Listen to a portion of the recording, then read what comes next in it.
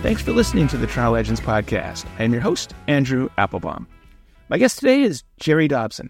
Gerry had a 37-year television broadcasting career, which included stints at Global Television and CFDO, as well as being a day oneer at Sportsnet, covering Premier League and TFC soccer for 18 years. He was also a jack of all sports trades, covering a variety of other athletics, including 6 different Olympic Games. On September 10th, 2016, at the age of 63, Gerry did his final broadcast when Toronto FC played the Chicago Fire in the Windy City. Now, almost 7 years later, it's an appropriate time to catch up with Gerry and find out how he is spending his well-earned retirement. Welcome, Gerry, to Toronto Legends. Thank you for joining me. Where are you and how are you? I'll answer both questions then. Actually, thanks for having me. It's a pleasure. I'm doing great, enjoying retirement. It's wonderful, and I'm living in the city of Ottawa now. The reason for that is, I lived all my professional career in Toronto. My wife and I retired to the Niagara area. But over the years, our 3 grown children ended up coming to Ottawa for various reasons, and they have careers that will leave them in Ottawa unless they choose to leave, but I doubt that'll happen. So we figured we should be closer to our kids. And so last year we made the move and came to Ottawa, and we love it here. It's a great city. I hear great things about it, and it sounds like everyone who goes there says it's amazing, and you got a great situation. You got the kids close enough, but not on the payroll anymore. That's true. They're all independent on their own. Our oldest daughter, she's a high school teacher. My second daughter, she is a curator, museum curator with Parks Canada. And our son has a pretty good position in the military here in Ottawa. So they're all settled here. They're not going anywhere. They're at arm's length, but they're right here. So it's lovely. We really enjoy having them around. Fantastic. Well, congratulations. That's great stuff. Gerry, we're going to start with the most important question first. How is your pickleball game coming along? You know what? It's not coming along at all. I know the sport is growing. People are loving it. It's exploding. But my wife has a tennis background, and I have a little bit of a tennis background, not as much as her, just recreational, of course. And she loves tennis, and I like tennis too. And we just haven't made the plunge. We hear about so many people getting injured, breaking a finger or hurting a wrist or whatever, knees. And so we're happy with tennis and the other sports that we choose to play, golf and hiking and all that. No pickleball yet. Okay, well, we'll see. They're pitching it as a less invasive sport, but as you know, injuries occur all the time in all sports. As you know, Gerry, in the broadcasting business, not many people have a chance to go out on their own terms, as you did. So, almost 7 years after you exited at the top of your game, can you look back and say it was the right call or any regrets? No regrets at all. No, I made the decision at the time. I'm one of those people who thinks, you know what? How long are you going to live? And what do you want to do in the later years of your life? And so I thought, I still have my health. Financially, we were secure. The time was right. I have no regrets at all. The only thing that I miss is the camaraderie with the guys. Traveling, going here, going there, doing games, doing events, whether it be Olympics, whether it be soccer games, tournaments, whatever. You miss that. And missing that will never go away, I don't think. But I also got tired of the grind, traveling here and there, and you know what travel is like now. And so I think I made the decision at the right time for me, and I have no regrets about it whatsoever. Well, that is excellent to hear. I think it's good if we can go all the way back and get the Gerry Dobson story. Where were you born, and describe your upbringing? It's almost like another era for me, because I was born on a farm outside of Barrie, Ontario. And when I went to school, I actually began school. There was no kindergarten for me because I was in the country.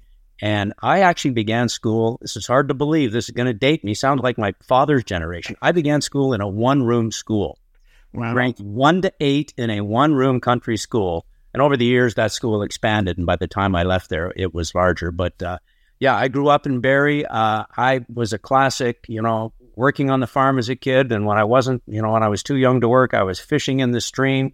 We had a community outdoor rink where I played hockey. We played hockey every day, it seemed like, after school and on weekends during the winter. And I played minor hockey in Barrie because that was the closest town. But it was a real country farm upbringing, and I enjoyed every minute of it. You don't know what you don't have, right? You can't miss it if you don't have it. And so I didn't know anything other than what I had. And so it was a wonderful childhood and a wonderful upbringing, and I enjoyed every minute of it. Well, eventually you found your way to graduating from Centennial College in 1981, a diploma in radio and television programming. Your final term was a work term as an intern. Gerry, was that kind of where you got your start in broadcasting? Yeah, the beauty of college back then, and specifically Centennial College, is that it was a 3-year program. And the first semester of the final year was an entire work placement. And I'll give credit to Don Gray, who was the coordinator of the program way back then. He did enough hard work that he was able to place students in various broadcasting entities or newspapers or whatever for the entire semester. That was your job. You were getting paid, but that was your job. You would go 5 days a week or whatever shift that company decided to put you on. You were low man on the totem pole. No question about that. You were running, back in those days, you were ripping wire copy, delivering newspapers and getting coffee for people. But that's where I got started. And the beauty of that is that for me, and it happened to other people as well, after a few weeks of that, different staffing situations happened. I think in my case, somebody got pregnant and had to go on pregnancy leave. I think somebody else left for whatever reasons, and they found themselves short and they needed to hire somebody. So being there 5 days a week for the previous 6 weeks, it was a no-brainer for the company. It's almost like that work placement was an audition. And so they hired me right on the spot. And so I was fortunate enough that I was able to get that job and complete school at the same time. And I also had another job at the same time, and that was a part-time job at CKO All News Radio, which no longer exists, but it was 99.1, I think, on the dial.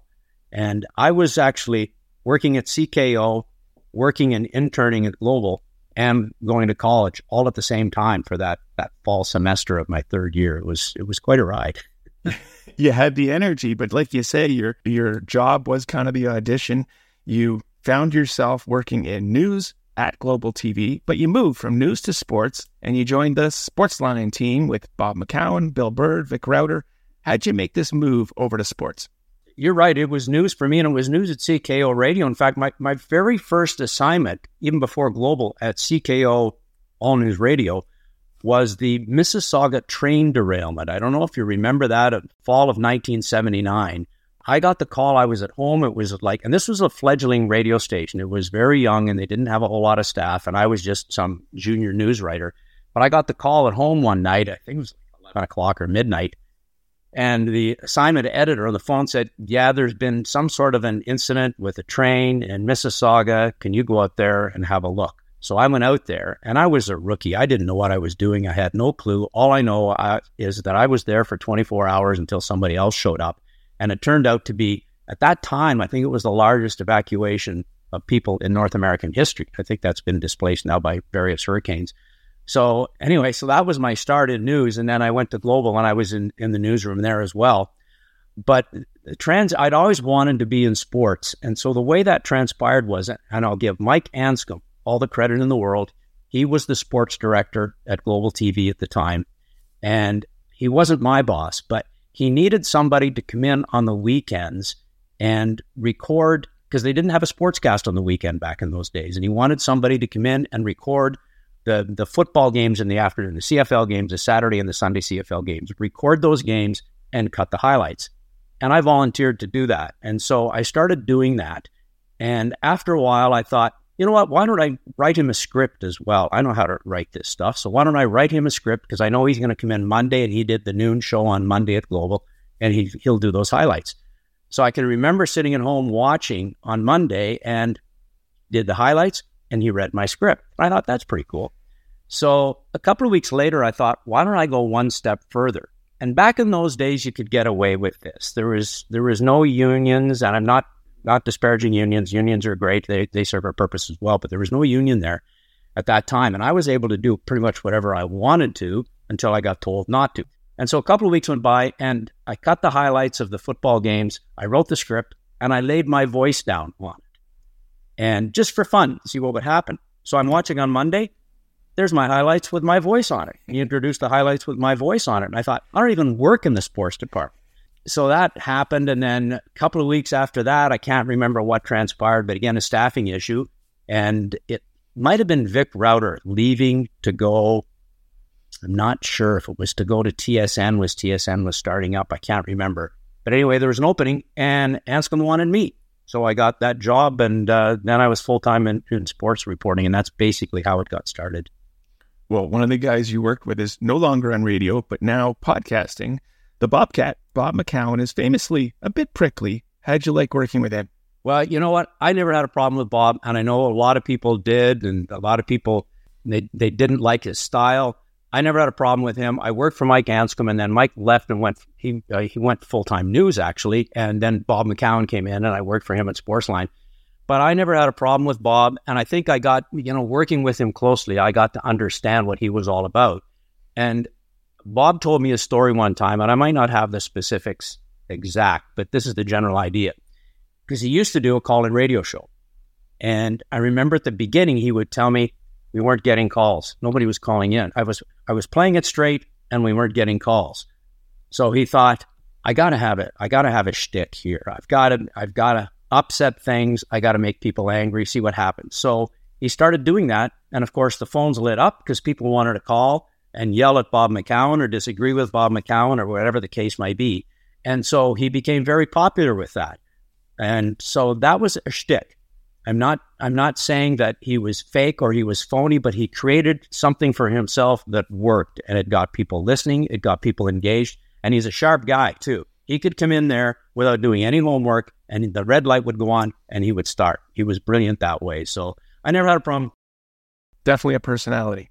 Gerry, from Global, you moved on to Scarborough's CFTO, where you covered a variety of sports from 1984 until 1997. And then, in 1998, a new sports channel launched called Sportsnet. What brought about you becoming a day oneer on Sportsnet? Well, I guess it was a number of things. And part of that, I guess, was my background at CFTO/CTV, because that's where I sort of developed. And it wasn't, by design. It was just by chance. The way it happened is I became, as you described me, as a bit of a jack of all trades. I could do a number of different things. I'll leave it to other people to decide whether I did anything well. That's not my decision to make.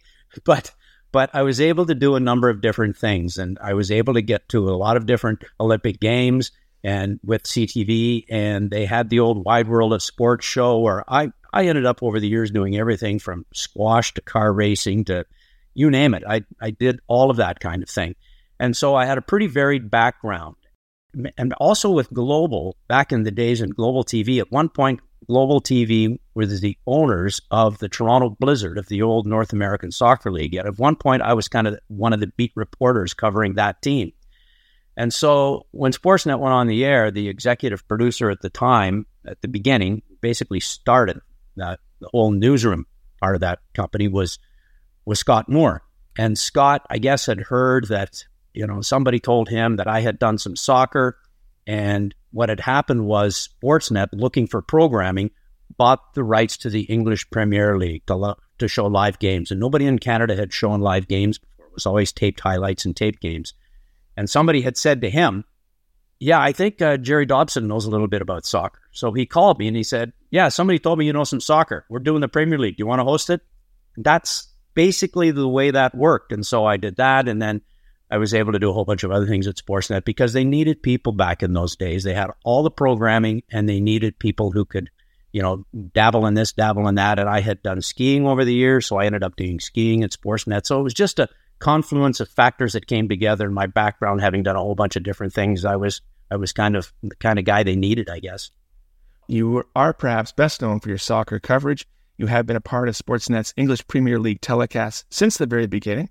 During that time, you covered one of Canadian soccer's greatest goaltenders ever, Craig Forrest, both while he was playing for West Ham in the Premier League and when he played for our Canadian national team. You then worked with Craig for 14 years, covering Premier League and TFC from the broadcast booth. Was that somewhat surreal for you to go from covering a guy on the pitch to then having him join you as a broadcaster?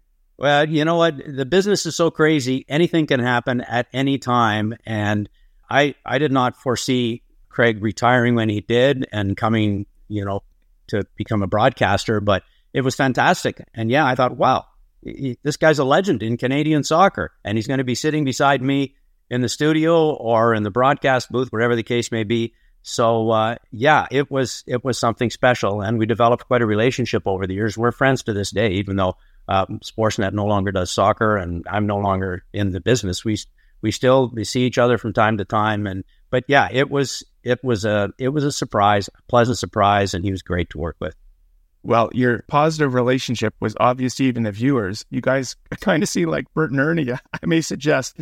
In fact, I think some people thought you guys are like roommates living together. And I understand that all of these years later, Gerry, when someone runs into you on the street, you still get asked, "Hey, Gerry, where's Craig?"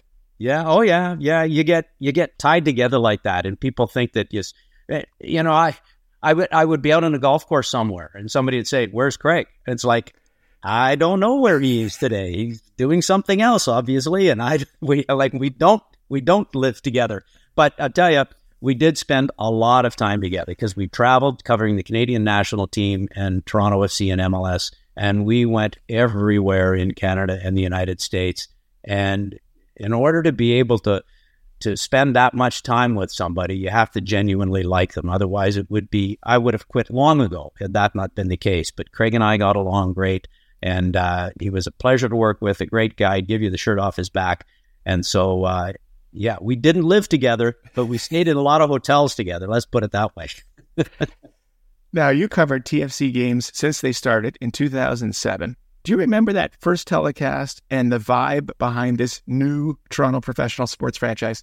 Yeah, you know what I remember about that? And I'm not saying that I told you so, but I remember in the years leading up to that, because Craig and I were so close to the sport, covering the English Premier League. And we knew that there was a groundswell of support for the sport in Canada.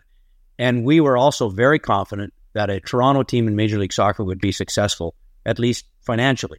It would take a while for them to be successful on the pitch, but we knew that the franchise would be successful.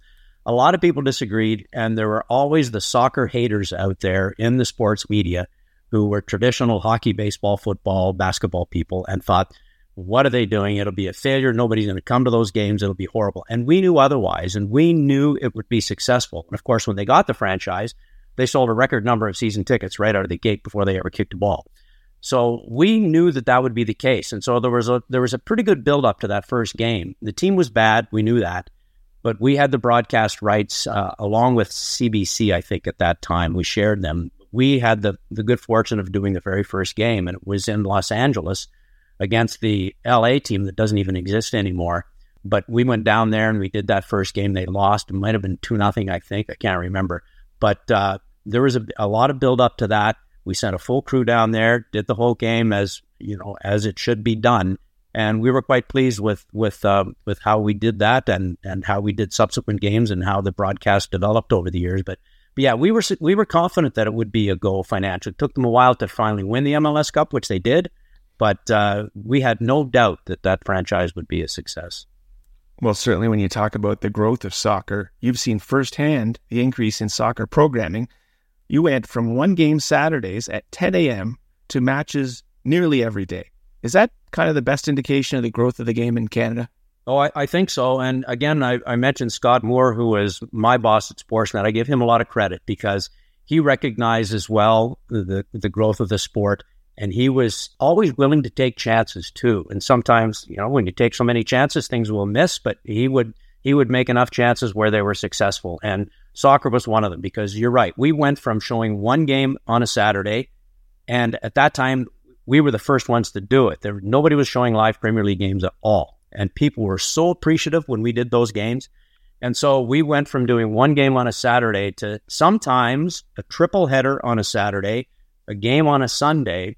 And then Sportsnet also purchased the rights to the UEFA Champions League and the second league, the UEFA League as well. So we were doing games sometimes during the winter. We'd be doing games on Saturday, Sunday, and then the European games on Tuesday, Wednesday, Thursday. And those were long days because we'd be doing double headers of those games as well. So we went from doing, like you say, no soccer to one game to 1, 2, 3, 4, 5, 6, maybe 8 or 9 games during the course of a week. And so it was relentless and it was a lot of work, but we loved it. It's amazing growth when you think about it. How is James Sharman doing after taking over for you? Do you keep in touch with him? A little bit, not so much. I have lost track a little bit with James, but I know that he pops up sometimes on Sportsnet and on the radio to talk about whatever the issues might be of the day. So he took over from me, and that I think he did the 1 year after I left. There was a full year of Premier League on Sportsnet before Sportsnet no longer had the rights. But he took over from me, did a great job. He was a soccer guy through and through.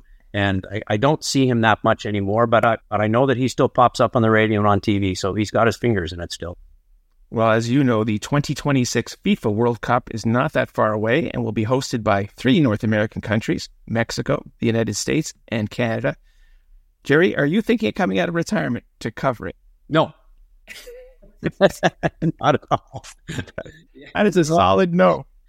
Most of our work with World Cups, because we were the studio hosts, meant I never really went to the World Cup, because we would send reporters to the World Cups, but we would do the games ourselves from the Toronto studio. The closest I ever got was, and it was wonderful, it was in Germany leading up to the 2006 World Cup, because we were the primary rights holder. I think we actually shared it with TSN that year. We went to Germany for a bunch of work leading up to the draw for the World Cup, to showcase all the different stadiums and the venues, and then did the draw. So we were in Germany. We toured the whole country for probably 2 weeks leading up to that, but then we did the broadcast from Toronto.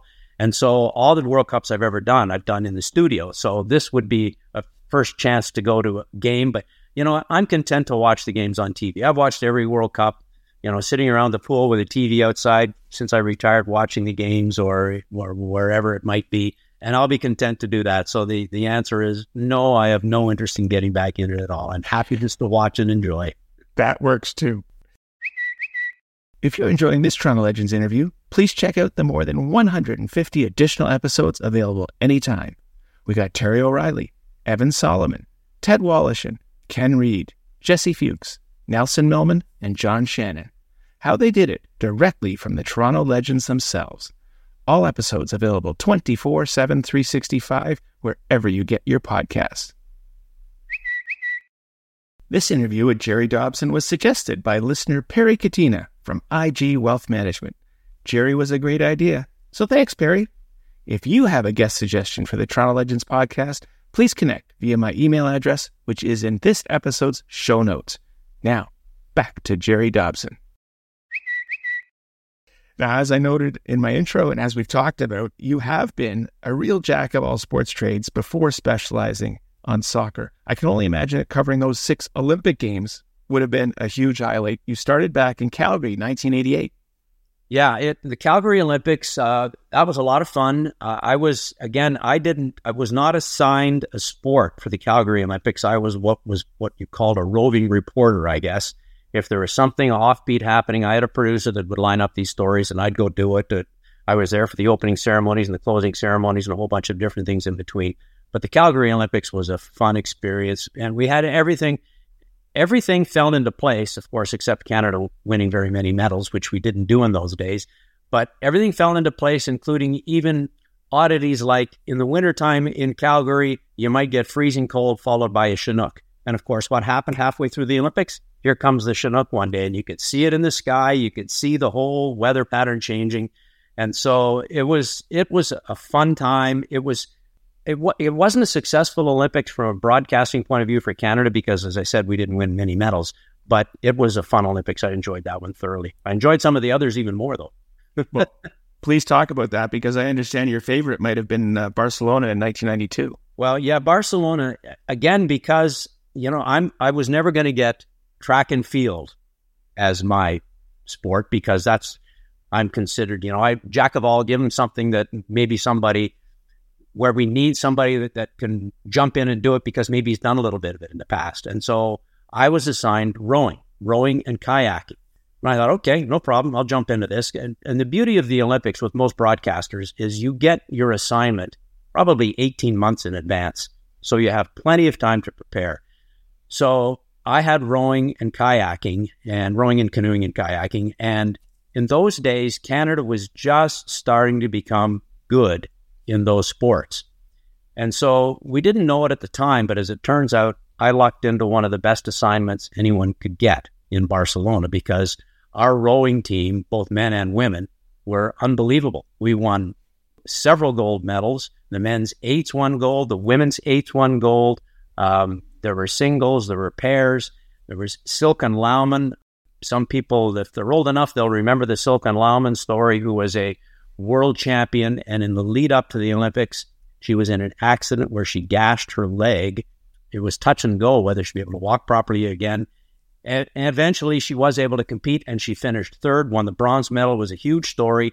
So I was able to call, I forget how many medals it was, but something like 4 gold medals and a couple of others in those games. And I was covering a sport that I didn't even know much about at the beginning. And so that was probably the best Olympic experience I had, although Lillehammer, Norway, a couple of years later, wasn't far behind. But I really enjoyed the Barcelona Games. Well, that's so exciting to do so many different games in so many different places. And your mind is sharp for stats, Gerry. It was 4 gold medals that you covered, Barcelona 92. How about your football work on Super Bowls and Grey Cups? Yeah, I was basically Super Bowls. I've only been to one Super Bowl, and that's the Super Bowl that I went to was in Miami, or was it Tampa? No, it was Tampa, actually. You know, these years, this is a long time ago now, was when I was with Global, and it was basically a reward for all the work I had led up to doing leading up to the Super Bowl. And I went and I watched that game. I think it was in Tampa, probably 1984, 83, 84, something like that. Grey Cups, I've covered so many Grey Cups as a reporter. I've covered Grey Cups in Ottawa, Montreal, Toronto, Vancouver, Calgary over the years. Always fun, always great to see the city getting taken over by the Grey Cup. I think some people would probably agree it's lost some of its luster over the years, but I was fortunate enough that when I was working in the 80s and 90s, I covered a lot of those games, and they were so much fun. I can't remember now. Don't ask me who played and what the score was in one of those games, but I do remember having a lot of fun covering the Grey Cup. Pat Marsden was my boss back in the 1980s at CFTO, and in those days, he would double up and go broadcast the Grey Cup games with Leif Pettersson or whoever it might be. And so I would end up going to those Grey Cups as the reporter for the news department, and Marsden would be there with his team doing the actual broadcast of the game. So those were always good times. Well, along those lines, Gerry, because you've been in our Toronto market for so long, you worked with a lot of other prominent personalities. I'm going to throw some names out at you, see if you have any stories to share. And let's start with Pat Marsden. Well, Pat Marsden, here's the story about Pat Marsden. So it began when I was hired. So I was at Global at the time, and this would have been in 1984, spring probably of 1984. And we were sitting around in our office area at Global, the sports office area, and I was there, and I forget who all else was there, but Bob McCown was there as well, and he was my boss at the time. Phone rang. This is before cell phones, obviously. Phone rings, and Bob picks it up, and he hands it over to me, and he goes, "Dauber?" They all called me Dauber. "Dauber, it's for you. It's Pat Marsden." He's got this curious look on his face. So I take the call, and it's basically, I'm going, They don't know what's going on. But basically, Marsden was saying, "Gerry, I want you to come and work for me." He got right into it right away. "Why don't you come on over for an interview?" And so I hung up the phone, and the guy said, "What's that all about?" I go, "Marsden wants to talk to me." So I went over and did the interview, and they pretty much hired me on the spot. And so I went over there, again, I think it was the spring of 1984, and worked for Pat. And Pat, the stories Pat would tell that I can't repeat because those are Pat's stories, and bless his soul, he's departed this earth. But he was a great boss to work for, because he was another one like Scott Moore, where he would take chances and he would take risks, and he would say, "Go do it, take it, whatever you want, go do it. I got your back." And he did have our back. He was so loyal in terms of the people that worked for him in that office. And he was legendary because he could go out again without preparation, because he had that body of knowledge that he had gathered over the years from when he was a 20-year-old first getting into the business in Ottawa, or wherever he began before Ottawa. I can't remember. But he ended up in Ottawa and then Toronto. But he had all those years of experience, and all that stuff in his head. He could show up without preparation and just dive right into the project, whatever it was. And so that's probably the two things I remember about Pat Marsden, was his loyalty. 3 things: his loyalty, his risk-taking, go for broke, and his encyclopedic knowledge in his head without ever having to look at it. How about Arthur Vail on business? Arthur Vail. I never had a whole lot of contact with Arthur Vail. There's a name that I don't know if I would ever remember again unless somebody brought it up. But Arthur Vail was all business at Global TV, and I never really had a whole lot to do with Arthur, but I just remember very professional, and he would talk financial things way above my head, and it would be going in one ear and out the other because I was not a financial guy, and Arthur Vail certainly was. But I just remember him being a very professional guy and he took that job seriously, and he was basically on Bay Street in his head all the time, it seems to me.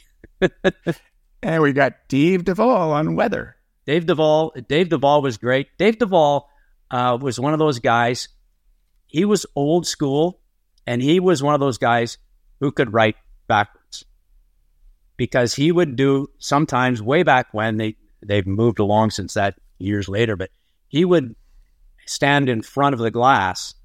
Actually, he would stand behind the glass, which had the map on it, and he would write, high pressure, low pressure, temperatures, wind direction backwards from behind the glass, so it would be forward in front of the camera, so you could watch it and it would all make sense. But he would write backwards, and he could write with both hands, as I recall as well. And Dave, he was a great guy. He flew an airplane too. He was a flyer. He loved flying in the weekends. But the thing I remember about Dave Duvall was his ability to write backwards on the glass from behind. It was fantastic.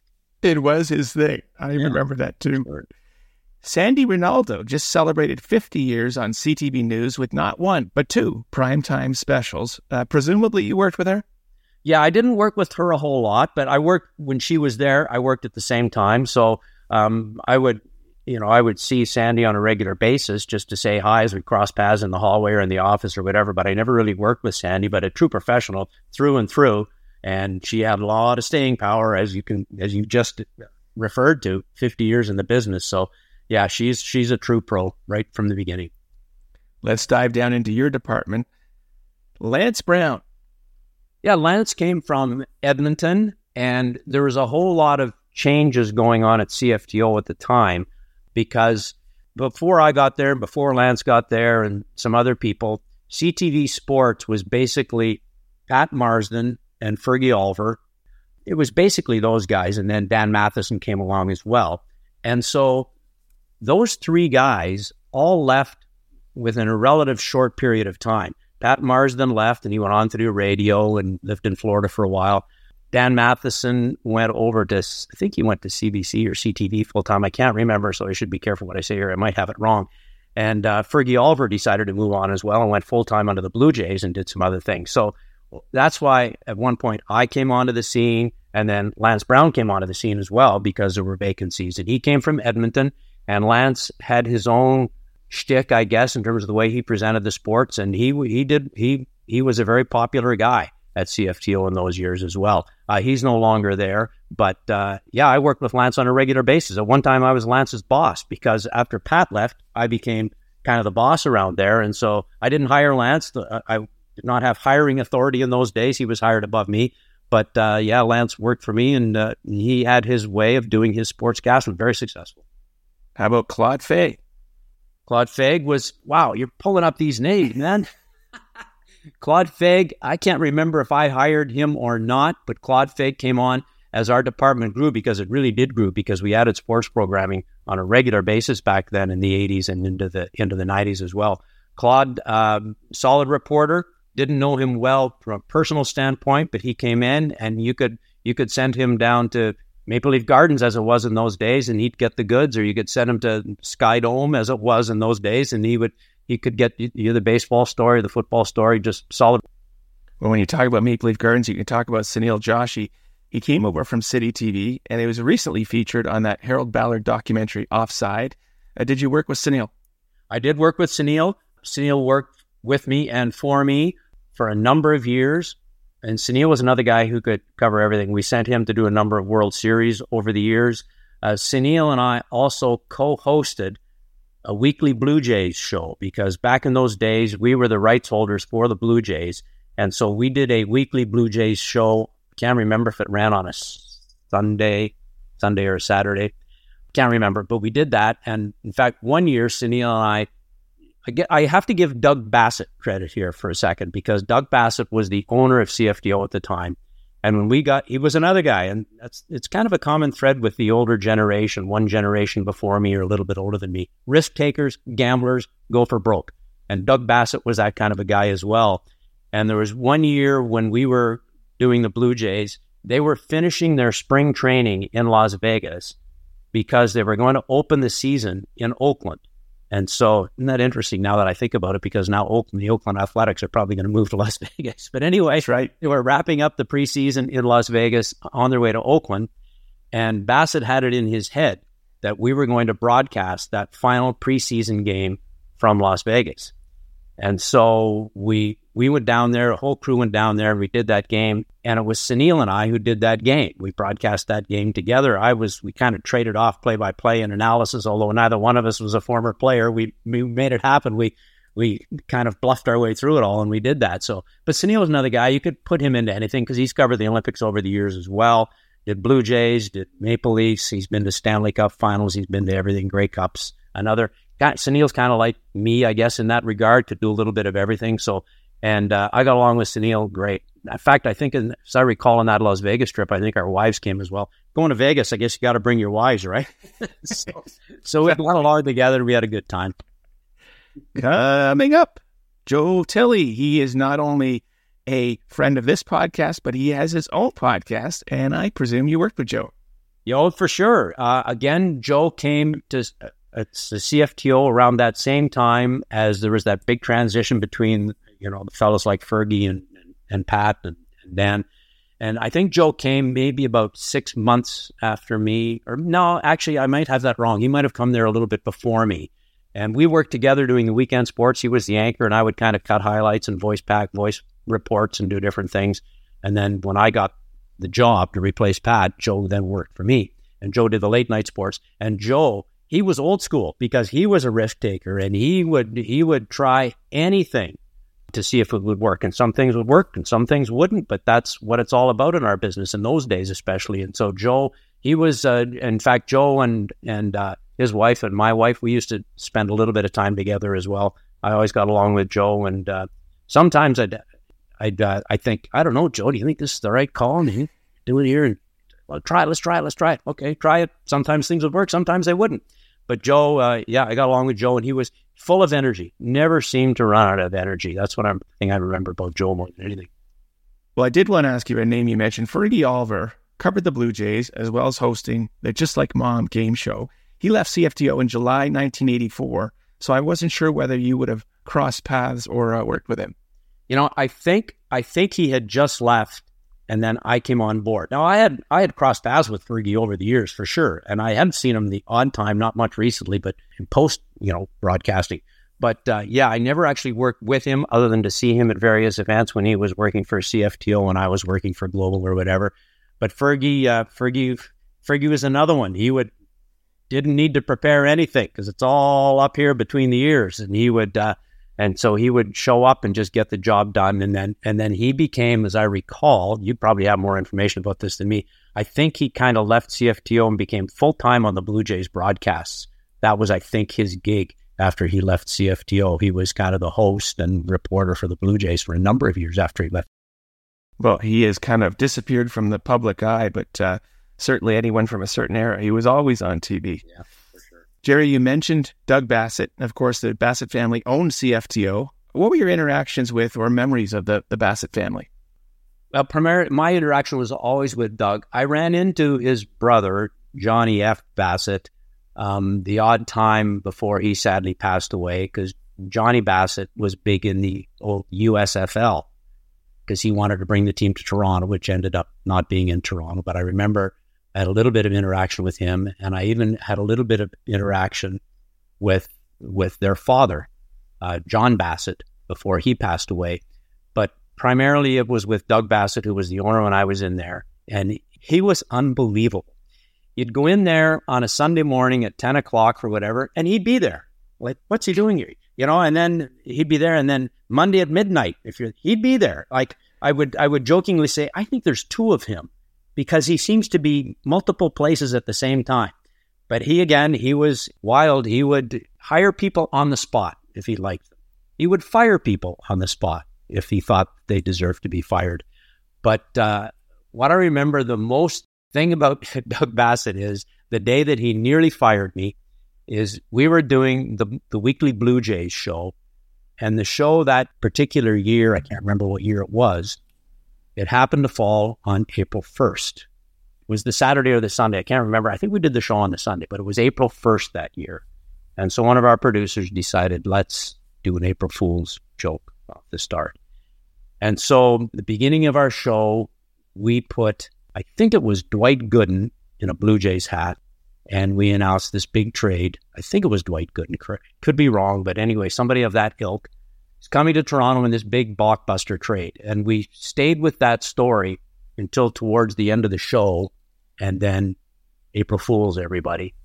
And so the phones lit up, and a lot of people thought it was funny. A lot of people were furious with us. And the guy who was angriest of all was Doug Bassett, because he was taken by it as well, and he was just furious that I suppose that we said April Fools 30 seconds after we announced it, we'd have got away with it, but we left it up hanging there for a while through that show before we called it back. And so the next day he pulled me into his office, and I thought I was going to get fired on the spot, but he didn't. He said, if you ever pull anything like that again, you're gone. But he didn't. And he said, now get out of here. We'll never talk about this again. That was that. But he was that kind of a guy. He was very spontaneous. Weren't sure what you were going to get some days. Some people were afraid of him. They would not want to make eye contact with him, because if you made eye contact with him, you'd be the guy that he was going to target, whether a good way or a bad way. But he ran that place very successfully, because it was number one in the ratings for year after year after year. But that's the kind of memories that I have. And Gerry, that brings to mind the one I remember from April Fools was when the Toronto Sun put Gretzky in a Leafs uniform on the cover. And so listen, those stay forever. Oh, they sure do. They stay forever.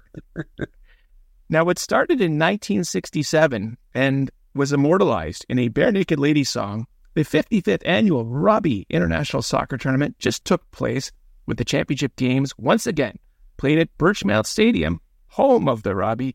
Any thoughts on this iconic Scarborough tournament? You know, I give those people so much credit for what they did. I know that the tournament sort of over the years lost some of its luster because things became so expensive. I can't say that I was involved, and I can't take any credit for it, but they would ask me to maybe host an event here to kick it off or do something like that, so I would help them out with that. And that tournament, you know, they brought teams from all over North America, sometimes South America and Europe, to that tournament. It was a hugely successful thing, and for a great cause, obviously, and it did some wonderful things over the years. And I was proud that I was able to, again, I take no credit, but they would ask me to host an event now and again, and I would do that because I would gladly do anything for those people, because their hearts were in the right place year after year after year. And it's still going strong today. Mm-hmm. Now, I'm showing my age, Gerry, because you mentioned being a beat reporter for the Toronto Blizzard of the old NASL, or North American Soccer League. Now, what I remember from those crazy days was Brian Budd winning the Superstars competition on TV, the multicolored soccer balls, until the league star. Until they banned Brian Budd. Well, please jump in on that. He used, I can't remember how many years in a row he won it, but he won it maybe, let's say it was 3. I can't remember what it was. So then they put in this rule where you couldn't come back if you had won it the previous year, because he was winning it year after year. And so it was the Brian Budd rule. They basically banned him because nobody else could ever win it. Anyway, carry on. That's good. And I remember, in addition to that, the soccer balls, the multicolored balls, and of course, the big star of that league at the time was from the New York Cosmos, Giorgio Chinaglia. What do you remember about the Toronto Blizzard and the NASL? I think the things that come to mind were there were some great people. When I was covering the team, Bob Houghton was the coach of South Africa, and they had some great players, Asen Salinge. They had some great young Canadian players, Randy Reagan, different guys. I can picture some faces and can't remember the names now. But I think what really stands out to me was they played, when I was covering that team, they played at the old CNE Stadium on AstroTurf, not the modern day blended turfs that they have now, but the old AstroTurf, which was hard as rock. And so what I remember was watching and covering games down there on a windy day in October or whenever, even in the summer. And because that AstroTurf was so thin and so hard, the referee would place the ball down for a free kick and the ball would start rolling because there was nothing to hold it. Guys would pass the ball, or the goalie would take a free kick or whatever. The keeper would take a free kick and the ball would bounce 30 feet in the air because the stuff was so hard. And I can remember players having to really adjust to try and figure out what the ball was going to do. It was horrible on knees. It was a terrible surface to play on, but the ball's running everywhere is what I remember. One other thing that I remember is this, I'd forgotten about this, but it just came to mind now that we're talking about it, is at one point during the season, the Toronto Blizzard played Juventus in a friendly, and it was the largest attended game of the season. I think there was over 40,000 people there to watch that game. I can't remember exactly. It seemed like 40,000 at the time. Maybe it was only 30. I don't know, but it was a huge crowd, and it was mostly Juventus fans because it was for the Italian community in Toronto. It was their chance to see their team, Juventus. And so Juventus came to play Toronto FC, and those of us in the press box got the feeling that the Juventus players, their hearts weren't quite in it. And at the beginning of the game, it was all Juventus, Juventus, Juventus, and the crowd was roaring for Juventus. And the game started to turn, and the Blizzard started outplaying them. And I can't remember how the game finished. It might have finished in a draw. But by the time they got into the second half, there was as many people or maybe more cheering for the Toronto Blizzard than there were for Juventus, because I think it was a combination of people starting to appreciate the Blizzard and people getting angry at their own team, Juventus, for not beating this useless NASL team because they thought they should. So I'll always remember that one as well. So it's probably that and the hard AstroTurf at Old CNE Stadium. Well, Gerry, I'd be remiss if I didn't ask you about very current events, and that is that the big news around town, Bob Bradley was just fired. As the adage goes, it's easier to fire one coach rather than 25 players. Well, you know what? It's true. And, I never worked with Bob Bradley. He came on the scene. I mean, he was a coach when I was still broadcasting, but I never really crossed paths with him. But you know what? You lose and you're out. I mean, I don't think they've won a game away from home this season. They're a bad team, obviously. They don't have good enough players, but it doesn't matter what the players are like. If the team doesn't win, the coach gets it. And so he's gone. So there's no real surprise there. To me, it's not a question of Bob Bradley's coaching abilities. I'm not that close to it anymore, but that's the bottom line, right? If you lose, the coach goes and they're losing, and so he's gone. Well, that is a bit, I guess, of the problem here in the city, that they aren't playing very well. I get a sense after their MLS championship win, multiple successful seasons, TFC is kind of regressing back to almost a niche sports alternative in this city. That is to say, the hardcore soccer fan will continue to attend, but the general Toronto sports fan is kind of losing a little interest. I know you're over in Ottawa. Do you agree or disagree? No, I think I agree with you, Andrew. I think that for Toronto sports fans, and it's not just Toronto sports fans. It'd be fair to say it's just Toronto sports fans. I think it happens in a lot of cities.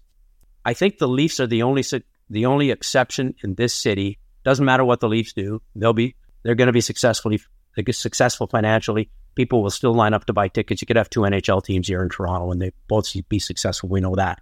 But in other sports, if you remember, back in the late 90s and early 2000s when the Blue Jays weren't very good, gone were the days of filling that what's now called the Rogers Center, the old Skydome. There would be 15, 20,000 people. That would be it on a Saturday afternoon, 10, 15,000 people.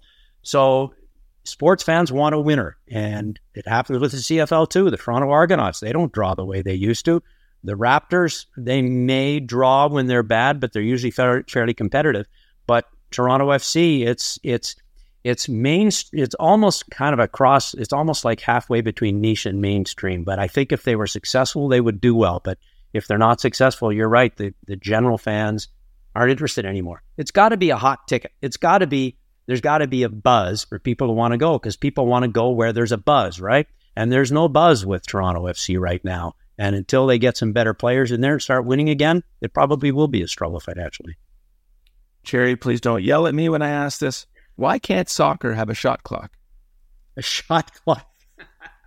Are we talking like basketball and the pitch counted baseball or that kind of thing? Well, you know what? maybe it will happen one day. I would never say never, because when you look at what baseball has done, baseball, the most traditional sport of all, has made those rules this year with the pitch count and with the batter count, whatever you want to call it.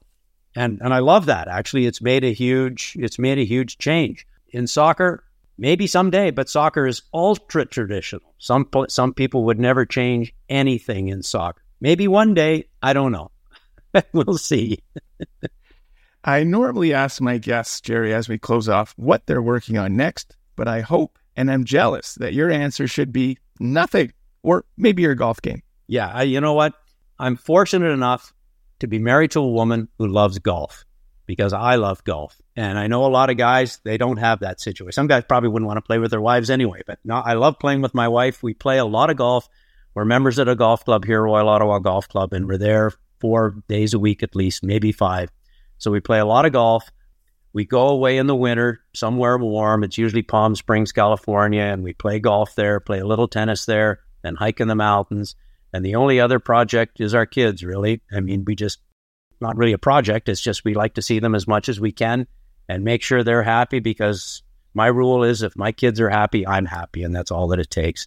And so, no, I'm just enjoying life. I can't say that I'm sitting around doing nothing, though, because we seem to be busy doing something. We have a golf trip planned this summer down east to play, the courses down there. And that's pretty much what my life is now. And I have no regrets, and I'm loving every minute of it. Well, you absolutely sound like you got it figured out. So good on you.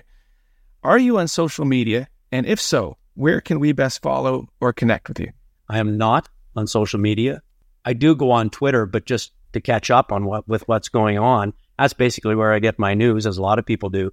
But I'm not Facebook guy. I'm not Instagram. I'm not any of that. So if you want to catch up with me, you're going to have to text me or call me.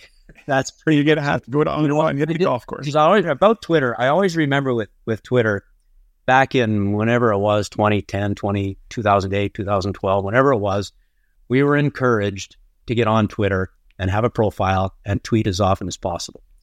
So those were in the early days of Twitter. And I can remember going on there, and then I would do a game or an event or whatever, and I would look at my Twitter feed, and I would be getting hammered about what a lousy broadcaster I am. And I thought, okay, maybe I make a few mistakes. Some people think I'm terrible, but does nobody out there think I'm any good? Because, the people that do, they don't get on there. The only people that want to get on there are the angry people. And so I can remember for a while being very discouraged about the Twitter feedback. And I wasn't alone. A lot of people were. But then you get past that and you realize the haters out there, they're the kind of people that have nothing better to do with their lives. Don't worry about it and get past it. So I got past that. But still to this day, it's like I really have no interest in engaging and getting on. That's for somebody else can do that. I'm just happy to sit on the sidelines and watch the world go by. Excellent. Living IRL in real life. That's what we like. Gerry, it was fantastic meeting you, getting to know you, hearing about your career, and obviously very pleased that you're enjoying your post-broadcasting career, and I want to wish you continued success. Well, thank you, Andrew. It's been a pleasure. I enjoy your podcast. I enjoyed doing this today, and it's funny doing this, how it brought back some memories that I'd almost or kind of forgotten about, and it brings them all flooding back. So it's been wonderful, and I appreciate being on your show. Well, thank you. It's been my pleasure. And to the listeners, on behalf of Gerry Dobson, I am Andrew Applebaum saying thanks for listening to this episode of the Toronto Legends Podcast.